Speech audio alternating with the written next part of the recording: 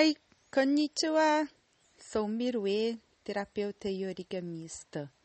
Hoje é o nosso segundo encontro e eu vou falar para vocês sobre serenidade. E isso me lembra a oração da serenidade. Dá-me, Senhor, serenidade necessária para aceitar as coisas que não posso, modificar e ter coragem para modificar as que eu posso, e sabedoria para distinguir uma das outras situações.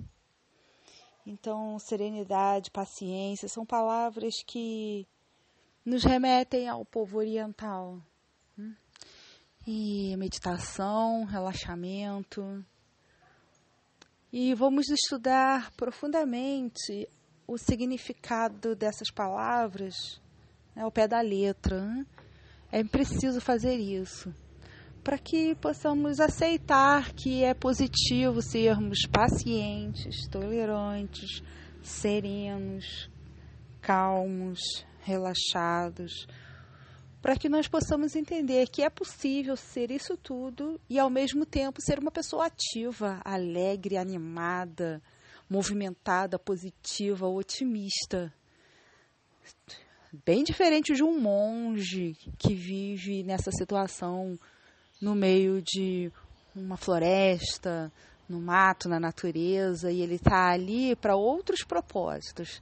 Estou falando de serenidade, paciência, calma, aceitação no nosso dia a dia de hoje. Eu moro aqui na cidade grande, então para mim é um exercício falar disso para vocês, para eu poder inspirar você que está me ouvindo a pensar sobre isso, como eu posso exercitar a serenidade, como eu posso fazer com que a paciência seja positiva, diferente de uma postergação, diferente de uma estagnação.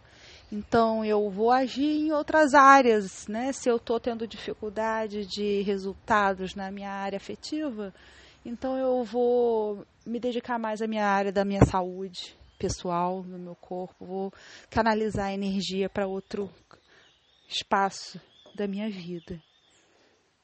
São gotas de palavras para acrescentarem positivamente as nossas vidas, coisas boas para que possamos evoluir cada vez mais.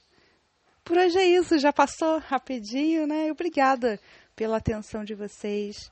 Eu desejo para vocês um ótimo fim de semana. E lembre-se, temos mais um encontro marcado para o próximo sábado, meio-dia. E lembre-se sempre, plante paciência e colherá felicidade. Namastê!